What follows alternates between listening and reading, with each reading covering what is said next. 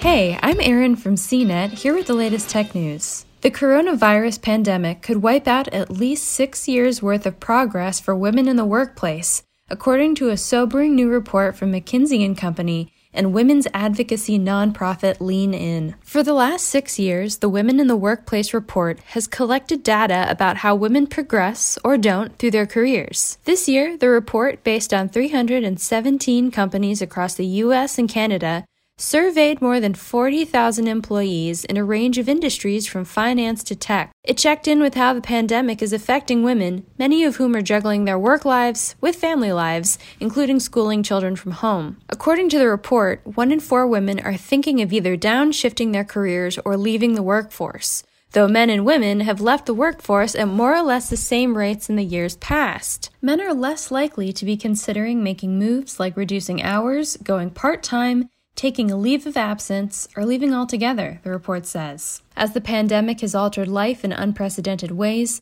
forcing people around the world to work, attend school, and do just about everything else from home, it's also exacerbating a variety of long-standing societal inequities. For every 100 men who get promoted from an entry-level position to a manager, only 85 women make the same crucial first step. For Hispanic women, the number drops to 71.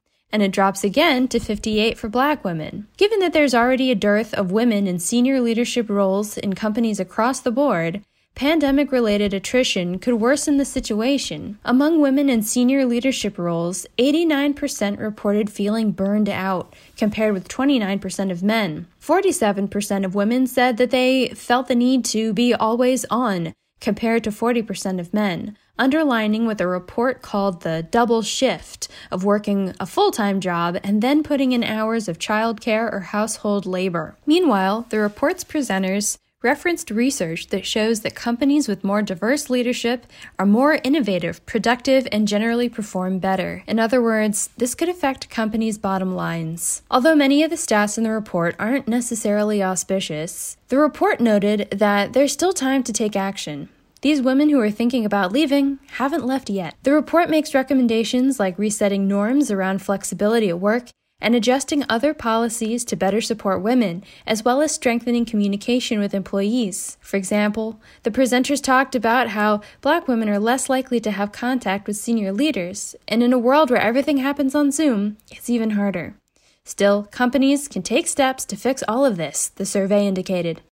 For more of the latest tech news, visit cnet.com.